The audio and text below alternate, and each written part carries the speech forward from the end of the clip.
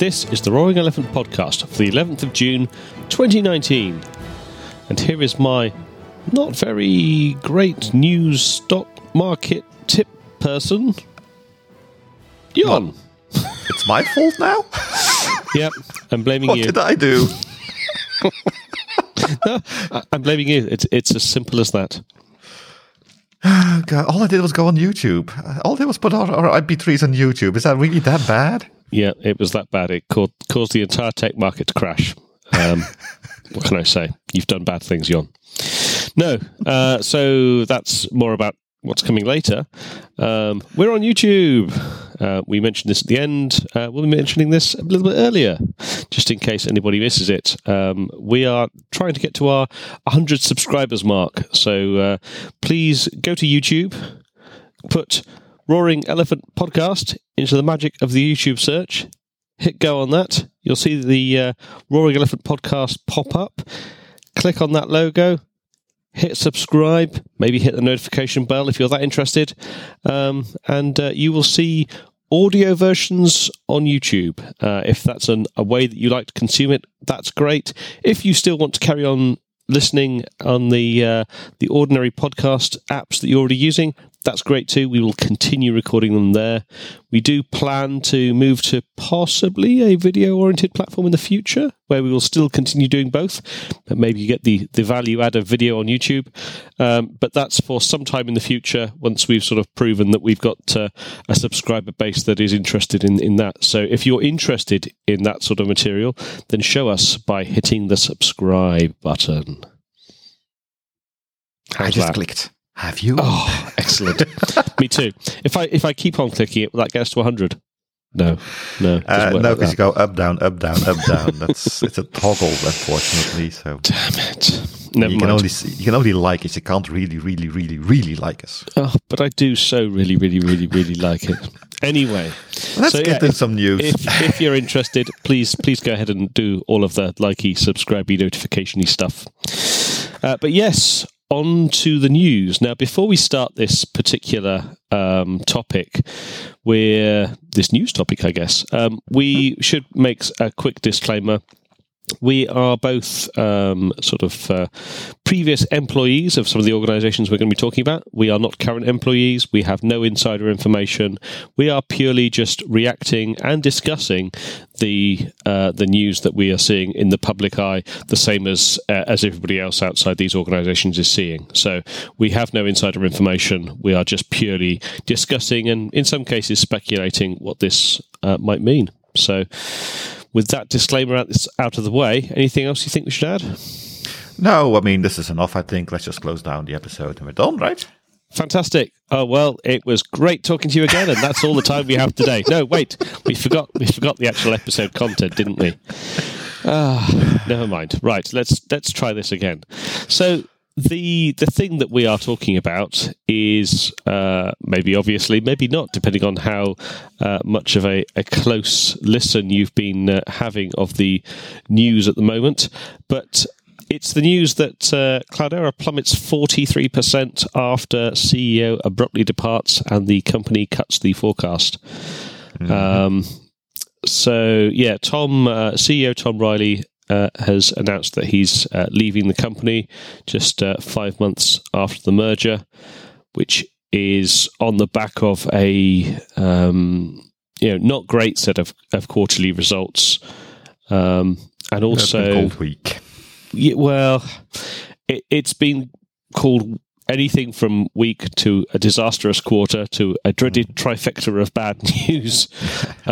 Weak results, bad guidance for the future, and the CEO departing is, not a great, not a great set of results to see.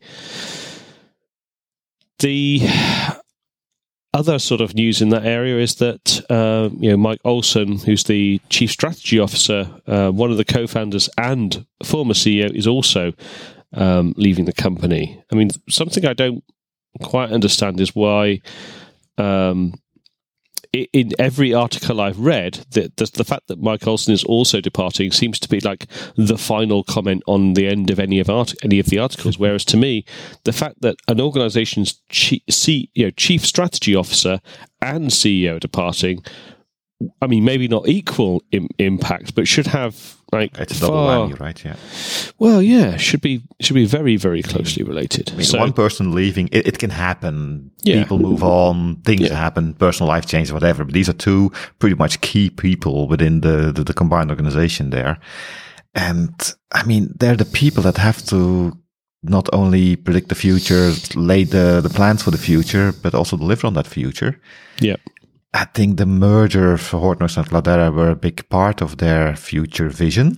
Mm-hmm. And now they are leaving, combined with the lukewarm quarter and everything.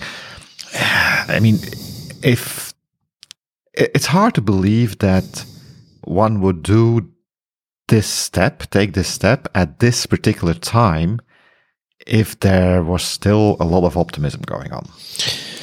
I mean, so we've seen this in the past from Hortonworks when, you know, there was a miss. I think it was one of the only significant misses in the history of Hortonworks, and the CEO at that time did step down. And so it's not unusual, but for me, what I find is that was sort of one blip in an otherwise generally very good trend, whereas what we have here seems to be like they're already on the downturn. You know, news hasn't been great for a little while since the merger. Mm-hmm. You know, we sort of we discussed the DataWorks Summit a little bit back a few episodes ago, and now sort of it feels like a time where really you want everyone to rally together and everyone join together and kind of double down on things and sort of, you know, rally the troops and really do, you know, put some focus into delivering on the promises that an organization has kind of laid forward. So, yeah, I mean, what I don't really understand, and, you know, I guess we'll probably never know, is you know, how much of this is really, you know, Tom falling on the sword effectively. So, you know, say this is my fault, I take the blame. But I don't know, that just to me seems that seems like a very he's not helping the company by doing this. No. Because in a time of merger, everything is going to be chaotic. That's just how mergers happen. So you have to keep what you can keep stable. You have to keep as stable as possible. So stepping up and basically giving up, that does not help. I mean, it was their vision to do this merger. They had a plan. Okay, it's going to be a rough start. Nobody will begrudge you that. Sure, your stock's going to dip a bit if you have a bad quarter, but just show consistency, show perseverance, show you really see the future, you want to go for it, and continue at least until the whole merger thing has kind of stabilized. Mm-hmm. And then if you want to fall on your sword, do it at that point. Just say, okay, I've done my thing, pulling it all through the merger thing. I've made some mistakes. I'm now making space for somebody new who can blah, blah, blah, blah, blah. That would make sense. That would something that would actually, I think, strengthen their stock value, the trust. But this just, we had a bad quarter, merger sucks, I'm gone. I don't see this as falling on a sword, but if I dare say a bit more opportunism. Yeah, I mean, I was going to be somewhat harsher and actually use the word cowardly. I don't know. I mean, that's probably too harsh, but yeah. I mean, I don't think there's a lot of emotion involved here. I mean, if you're working at this level, it's a money game in the end.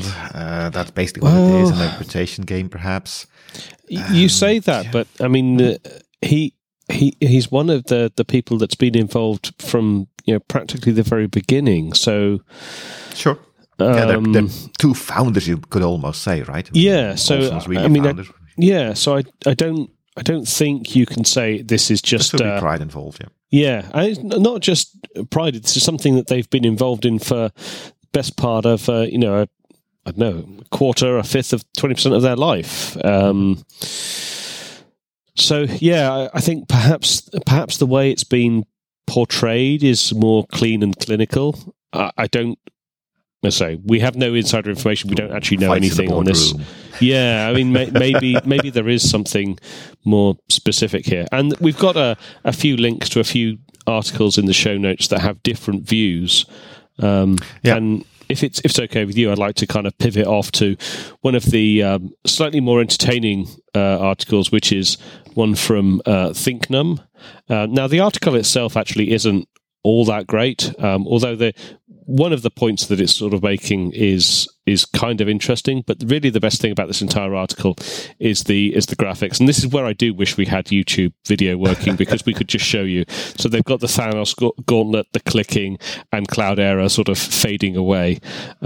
So whole Avengers, Guardians of the Galaxy thing going on there. Actually, the thing I would like to mention about this little graphic is that compared to the other ones, this one is indicating the Cloudera company is going away and not Hadoop is going away. That's something true. We're going to get back to in a second, but it's something I want to mention here when I see this, because this is one of the few ones that actually talk about the company and not the technology. Yeah.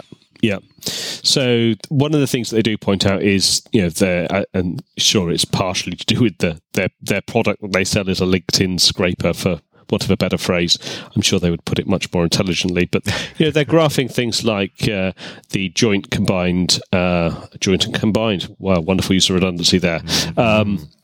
Employee headcount between Cloudera and Hortonworks, and how that has essentially kind of declined ever so slightly, but basically leveled off from 2019, which would make perfect sense. Like two large organizations merged, there would be sort of a continual hiring of certain roles, and certain roles would have been, for want of a better phrase, redundant. So, overlap, meaning that certain people would leave. And we knew that a portion of the organization did leave. So that, to me, is not terribly surprising. You wouldn't continue a massive hiring when you're still trying to understand what your new organization is doing. So that, to me, is not particularly... I would have loved if that graph actually showed the Cloudera hiring rate, the Hortonworks hiring rate, and the sum of the both, to see if there's any cross going on there or something. That would have been interesting to see. Well, I mean, I think you could create a little Power BI dashboard, because if you see the link at the bottom, there's an open data set there. Ooh. Sounds anyway, like work. I'm consuming. So the next one is open job listings, and that sort of talks a more healthy sort of story, which is alongside the lines of what I was thinking about, which is that the number of job listings is sort of on the rise, which is what you'd expect. The combined organizations would work out what it is that they need to do, and then would start to, once they'd done the redundancies for certain areas that they didn't need to grow following the merger, they would then look at the areas that they did need to grow. So I think that, to me, sort of makes a lot of sense. But then the final sort of graph here is the one that echoes back to an episode a couple of weeks ago, where we discussed the recent news around MapR, and that sees the MapR job postings open just sort of flatline, which is kind of what you'd expect from an organization that has sent letters to government agencies and entities saying that they are expecting that they will have to close up shop. So that's sort of not surprising, disappointing maybe, but that's sort of the way that goes. But as you said earlier, this one is talking about Cloudera as an organization, but we've talked about this very briefly before, and I think there is a larger story here, which is not necessarily about Cloudera or Hortonworks or MapR, but is this a change and a shift in the overall ecosystem? When you say ecosystem, you mean open source ecosystem or the big data ecosystem? I think the big data ecosystem. So it's sort of important thing to define here is, when you say Hadoop, what do you mean with Hadoop? Because in essence, Hadoop is a Java library. It's HDFS plus Hadoop library. It's MapReduce and HDFS. That's the most concise definition of Hadoop. Yep. Now, typically in these kind of articles, that's not what people mean. When they say Hadoop, they mean big data, including machine learning, deep learning, NoSQL, YesSQL, whatever, the whole streaming, events, whatever, all together. That's been labeled Hadoop. And well, I mean, a lot of the marketing guys from these companies we've just been mentioning have worked very hard to make that so, to make people see those two as one. So it's not surprising people actually do. Ooh, I would kind of I would say that was very true maybe sort of 3-4 years ago. And it worked very well because everybody sees it as one now. Yeah, but it kind of worked too well because they then did sort of 3 years ago maybe everybody started doing a course correction and started distancing themselves from Hadoop and talking about more about big data more generally, but also about analytics and machine learning more specifically, and deliberately not mentioning Hadoop. It wasn't really distancing them from that, but making sure that people understood there were more than just that. That's also true, and that's, again, the whole evolution of the whole Hadoop and big data ecosystem. At the beginning, if you take 10 years back, big data was, pardon the pun, very small. It was a very select set of use cases that needed a very select set of tools because basically infrastructure wasn't available, CPUs weren't fast enough, disk space was too expensive to do much more than what they did at the beginning. Now, with the whole industry moving on, evolving, innovating, whatever, that space got a lot bigger, and of course the whole big data ecosystem got a lot bigger. But by that time, they had kind of painted themselves into the Hadoop corner and had to make real efforts. I mean, think about the Hadoop Summit changing its name to DataWorks Summit. That was one of the ones I still find funny. Why do you do that? To make the public eye see you a little bit differently. Yes, we are doing Hadoop, but we do much more than that. And people in the know, the people that are in the industry, we know that that's the case. But when you're trying to convince a new company to do stuff with big data, you need to make sure that perception is correct. Indeed. And so one of the articles that I think we both thought was quite interesting was there's an article from the Next Platform that actually talks about have the public clouds killed Hadoop?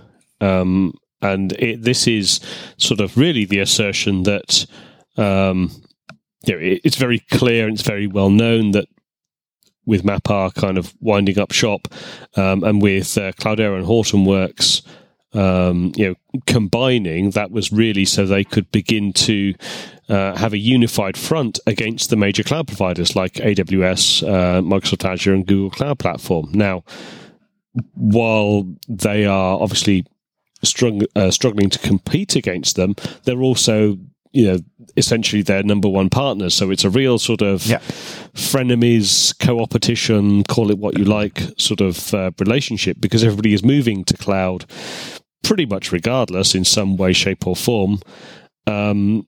And yet it's also about making sure that the platform, in some cases, people are interested in a platform that is, not specifically cloud native. In some cases, they're looking for something that doesn't give them the lock-in, but they still want the agility of the underlying cloud provider. And that's the sort of the angle that, Hortonworks and now Cloudera was sort of very much focusing on.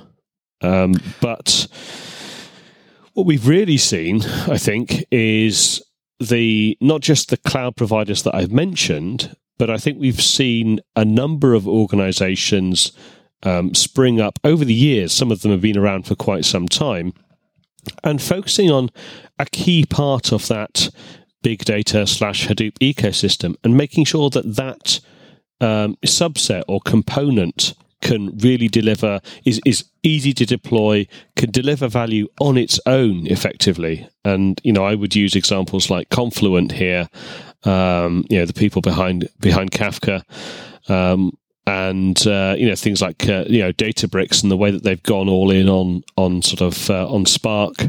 And, there are a number of others in this space. And I think to me, it feels like more of a combination of these, I don't want to say niche providers, but these more specific, more focused providers, service providers, and the sort of the work that the cloud providers themselves are doing, provide their own native tooling. I think it's a combination of these things that's put the traditional sort of quote unquote big data vendors in this sort of space.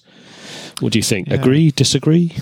I think it's kind of inevitable because one of the reasons that big data and the whole eco thing around it has gotten so big is mainly because of cloud. because the only way we're able to gather those big amounts of data is by having SaaS services out there, gathering the data around the world, putting it all in one spot in a flexible way that made it possible to do this stuff. Now, when the big data started, everyone was on premise because, again, big cloud. Yeah, it's a good. I coined the term big cloud. Why not? It wasn't really around yet, so you had to pull it out all to your own environment and do the computation there. But that was actually pretty slow because network is still one of the slowest things in your infrastructure. Mm-hmm. It was a slow thing to do. When public cloud became viable, let's say, it became the de facto place to do a lot of the big data stuff. There's obvious exclusions, things like finance, telecom sectors and stuff. But for everything that wasn't one of the original, really big data native kind of companies, for any kind of retail manufacturing that try to do their marketing, there's 360-degree customer view, stuff like that. A lot of that stuff was only available to them by going to clouds. Yeah. Okay. So I think I was a little bit suspect of where you were heading, but I think you turn was good. Yeah. The end result worked out. So no. I think that if we look at the organizations that have been very successful with big data on the outset, it's organizations that are totally data driven from the outset. So, you know, the Netflixes, the Facebooks, all of those kind of organizations, you know, Uber, you know, call it what you like. Any of those are clearly organizations that have made quote unquote big data really work for them, and it's a core part of what they do. Their product. It is what they do. Because Uber, yes, it's a taxi service. No, it's not. It's a big data environment. It's a data gathering tool mostly. It's all about that thing. It's their core business. It is. It is their core business. So that was the one area that I think is definitely the case. I would also make the argument that a lot of organizations that have heavily invested in big data and are of a level of size and scale that they've been able to pour the right amount of money and talent into it have also been very successful. You know, a number of telcos, of large financial services organizations, organizations of that kind of scale, and even, you know, huge retailers, I think have all done very well. You know, they have optimized their business. They have become far more data driven. And I think those organizations have sort of realized the benefit. But I think where, for me, big data has fallen short is it hasn't. It seems a bit odd to say this, but it feels like now that I'm a little bit removed from the big data space and I'm outside of the bubble or the sphere of influence and kind of looking at it from the outside a little bit more objectively, it almost feels like maybe it never quite crossed the chasm, which... Well, it was never intended to cross the chasm. And I think that, again, that's an inevitable result from the growth of the whole environment. By adding real-time events and machine learning, it's all gotten in there. If it's not a core thing of your business, you don't need everything. You only need a couple of things from it. And the thing that crossed the chasm, in my opinion, is parts of it which are relevant for you. Yes. And this is, I mean, a couple of years ago in one of our prediction shows, I talked about the fragmentation of the big data environment. And this is what I meant with that. Yep. When I'm a retailer, I want to do some machine learning, IoT, maybe not. I don't know. Do I have a lot of data? Do I have trillions of petabytes of data? Probably not. But I have little aspects of it and I will pick and choose what I need. Now, if you then force me to install the entire thing just because I want the glove box. I don't want a car. I just want the glove box. Give me a closet then, not a car. It crossed the chasm, I think. But by the time it crossed that chasm, the flexibility, that was one of the big advantages of open source, to be honest. Having all of these little air quotes projects that really integrate nicely also meant you could de-integrate them very nicely and use them separate from each other or integrate with different things. Yes. And that allowed these big data core native, this is my core business kind of organizations, to use whatever they needed, pick and choose, and go to those niche vendors, those niche things, the specialization partners out there to use what they need. And that's why Databricks is a more compelling solution, probably if you're cloud native anyway, you want to do some machine learning, but you have nothing with SQL or structured data. Well, I'm going to go Databricks because I don't need Hive. I don't need Impala. I don't need Hadoop, the big name, not the small name. I will just go with the point and the click and choose and pay as you go stuff.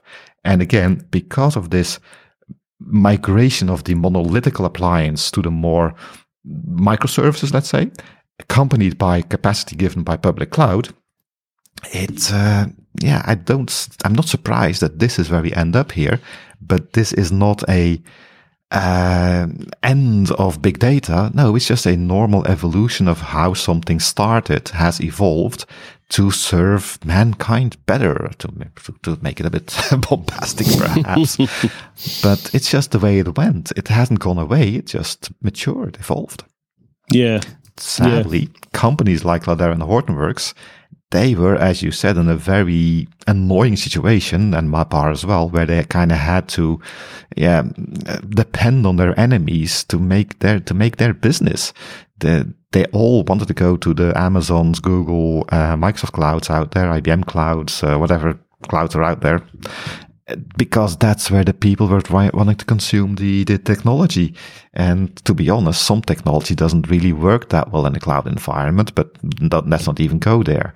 There's a lot of alternatives that do work well there, but then for a vendor, for a customer, for a consumer of the big data environment, it's a choice between going with cloud native things from the cloud vendor itself, which will probably not be as specific. They will be more generic because SaaS services usually are. You have less of a ability to fine tune it for your own personal preferences because, well, it's a SaaS service, it's a shared environment. But it's a choice between having the convenience and the specialization possibility there. And then again, what you alluded to earlier already, the big companies that were able to put money in this big data thing because it was a core business were able to build this stuff themselves and do it very successfully. People that use a bit of big data for a certain thing they want to do, they typically don't have the expertise or the people to really fine tune this stuff. So for them, okay, I'm going to go with a public cloud vendor or go for a big data pure play vendor. The pure play vendor is going to be more annoying for me to work with. Yes, I will not get the same benefit. It will not be as ideally configured as it could be, but I'll go for the convenience. Yeah, I think it's going to be very, very interesting to see how this evolves. I know that just before we recorded, you mentioned that you've been invited to a webinar to see the first public exposure of CDP, their new platform, the new combined Cloudera data platform, and maybe this is sort of a bump in the road that was expected, maybe even inevitable, and maybe this relaunch of their new CDP platform and presumably CDF as well, their data flow environment also, and maybe these things will revitalize the whole picture with a combined story. Maybe that's true. Maybe that's possible. Yeah. Hey, sometimes you have to burn the forest to get fertile ground to sow new crops. The only thing you have to be careful for is that you don't poison the atmosphere, and that's why articles and some of the articles we put in the show notes here actually talk about the death of Hadoop for the so many at the time.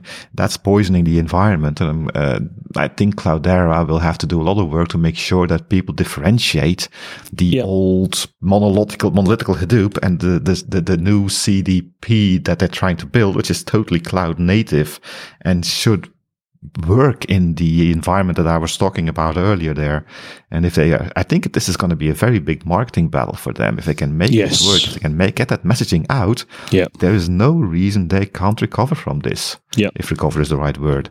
But they will have to be very careful in how they word this. And I'm a bit worried here because I have not always been very how do I say this, impressed with how some wording from Cloudera has happened in the past. So it's something I'm going to take a close look at to see how that evolves. But of course, technology-wise, it's a different question, right?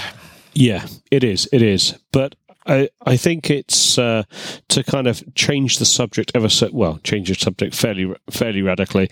It could be worse in that we had some news just earlier on in the month that was talking about Pivotal, and I don't know if you saw this, but they had a 45% stock plunge due to terrible execution and everything else. Although the CEO didn't resign, I don't think. But the quote from their CEO was. And we'll find it. Here we go. So he highlighted a complex technology landscape that was being a problem. Now, I don't know about you, but I don't think that I've ever worked in not a complex technology landscape. So if the fact that there is a complex technology landscape that is confusing you and making it difficult for you to sell,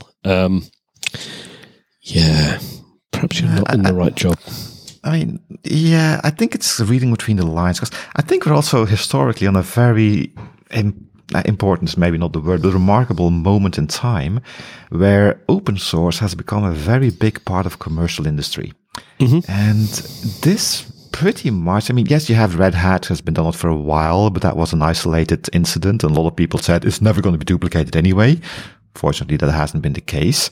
But I think this is the first time in history where open source became, well, actually, I'm going to turn it around, where commercial industry became dependent on open source things. And with everything you do, first time you do it, it's not going to be perfect. There will be some growing pains and things will have to change. Yep. And it kind of does feel like, if you look at Red Hat being bought by IBM, Pivotal having problems, MapR having problems, Hortonworks getting bought up or merged with Cloudera, now they having problems. It does kind of feel like some of those, not early, but still pretty early in the whole the meaning of things, companies based on open source, getting a maybe rude awakening when they have to face up to the normal commercial world realities, and things still aren't dropping into place where they should be dropping into place, and there's some growing pains going on here. I don't know. A lot of people, you talked about, sorry, I'm going to interrupt you there. Yeah. You talked about the complex world, and yes, we've always been in a complex world. Well, you and me, we've pretty much always been in the open source world. For us, we don't know anything different. If we see different, it's like boring. But for a real career CEO that came from, I don't know, SAP, Oracle, Shell, name any big company out of General Motors, I don't care. If you suddenly need to start working with things like open source, I can imagine it's a fish out of water story there. It would be a great Hollywood movie. Yeah, but I also think that this is, I mean, I've been involved in open source solutions and technologies for over 2 decades. It's had a massive evolution over that time, absolutely. But as you were kind of alluding to, open source has been like the driving engine of so many technologies, in recent, even in the last, 10 years, let alone the last 5 years. And if it's something that that people are struggling with at this point, then again, my comment still stands, like maybe you're in the wrong job, because if you can't adapt to rapidly changing circumstances, and I don't even think these circumstances are changing that rapidly. I think open source has been a significantly powerful movement in sort of enterprise for quite some time. Then, I mean, if you're looking at the high-tech industry, then yes, definitely. But if you're looking at normal industries like manufacturing, retail and stuff, they're still discovering things like open source. It's still new to them. Yes and no, because you can say that they're still discovering it and that sort of thing, and yet you can bet that every single website they have almost certainly runs on a Linux-based platform. Every single bit and byte they send traverses over a Linux-based but that's outsourced. networking and that sort of thing. So, that's what other people do for them. Open source has never been core to their business. I mean, if you're a retailer, what's core to your business? What's the paneling in my shops? What's the display like? I don't care if it's a MySQL, an MS SQL, or an Oracle database. Mm-hmm. But that's changing now because data has become so pervasive. And again, data isn't dead. Hadoop is it won't ever die. It's going to be a zombie before it dies because data has become so important now you can't live without it. Yeah. Whatever name you give it. And now these manufacturing guys, they need to have all kinds of sensors. Car industry, for instance, they're still struggling with having connected cars. Yeah. Not talking about driverless driving. No, not driverless driving, but self-driving cars. That's what I'm looking for. Yeah. I'm not talking about that, but just having connected cars where you go to the body shop, the garage, and they just plug in a USB stick or whatever. They shouldn't even have to plug anything in. It should just be on the wire, and they should get an email. Hey, we see your left brake pad is worn down. Come in the next week or something. That's been possible, technically possible for at least 50 years, practically possible, I think, for at least 10 years. It's still not there. Yeah. Why? Because we fix cars. We don't do IoT. And it's only now that it's started to become, oh crap, if we want to differentiate ourselves from Tesla, for instance, oh God, we have to get into this technology world. And for them, I still think, and I may be wrong, but I still think, it's very new to them, and it's very confusing. And on that very new and very confusing note, I think we have probably rambled on enough for our news episode today. Anything else from you? I just want to emphasize Hadoop is not dead. It's never going to die. Zombie. Anything else from you? No, nothing else from me. Then, as our show notes dictate, it's my turn to say that this is all the time we have for today. We have a Patreon page out there. We need our patrons. Without you, this podcast will not be possible. So please go and take a look and consider becoming a patron. Also, go to www.roaringalpha.org, find a link to the Patreon page in question, and more information about this podcast. You can follow us on Twitter by using the @HadoopCast tag, and you can send your feedback to podcast@roaringalpha.org. Any feedback is appreciated. Until next time, my name is John. And my name is Dave. And we look forward to talking to you next week. Goodbye. See you then.